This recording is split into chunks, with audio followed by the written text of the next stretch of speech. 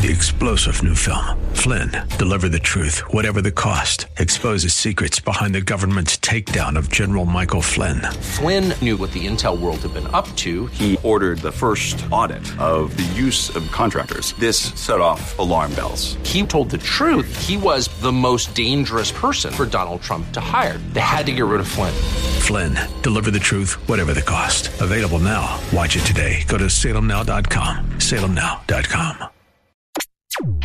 Avoiding this tragedy. This is Mission America with Linda Harvey.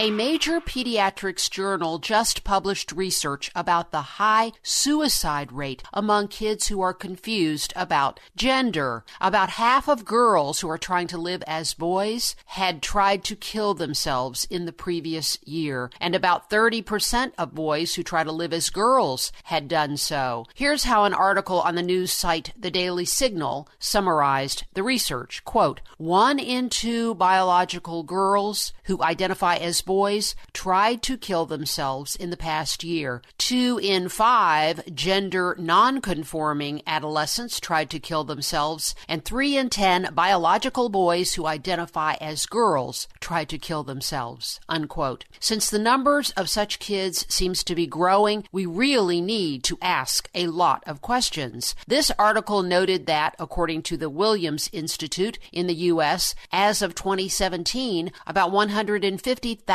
teenagers ages 13 to 17 identified as trans, that is, confused about gender. But there's another astonishing fact, that the major pediatric professional group, the American Academy of Pediatrics, just issued a significant report saying they totally support puberty blockers, hormone treatments, and recommended surgeries for kids who want to live as the opposite sex. And their policy now encourages parents to support their kids if they are confused about gender and help them transition to the opposite sex. Wow. These two reports together make no sense whatsoever. Why? Why are we doing this? It defies common sense. We know that children do not have the maturity to make such life-changing decisions, and yet the medical profession wants to empower them to do so and scold any parents who hold back. In fact, you can lose custody of your child over this if the wrong judge hears such a case, as happened recently in the Cincinnati area. There is no science backing up the insane notion that any humans are ever born in the wrong sex body, and there's a wealth of evidence that when such ideas enter the mind, something deeply troubling is going on in that person's life. It's totally unnatural, and so of course despair is the frequent result. There is, however, a solution. One is to wait until these kids reach adulthood, because most of the time this confusion resolves itself. But another is that we must stop encouraging this harmful and high-risk behavior and this risky medical treatment and get the activists encouraging this away from schools and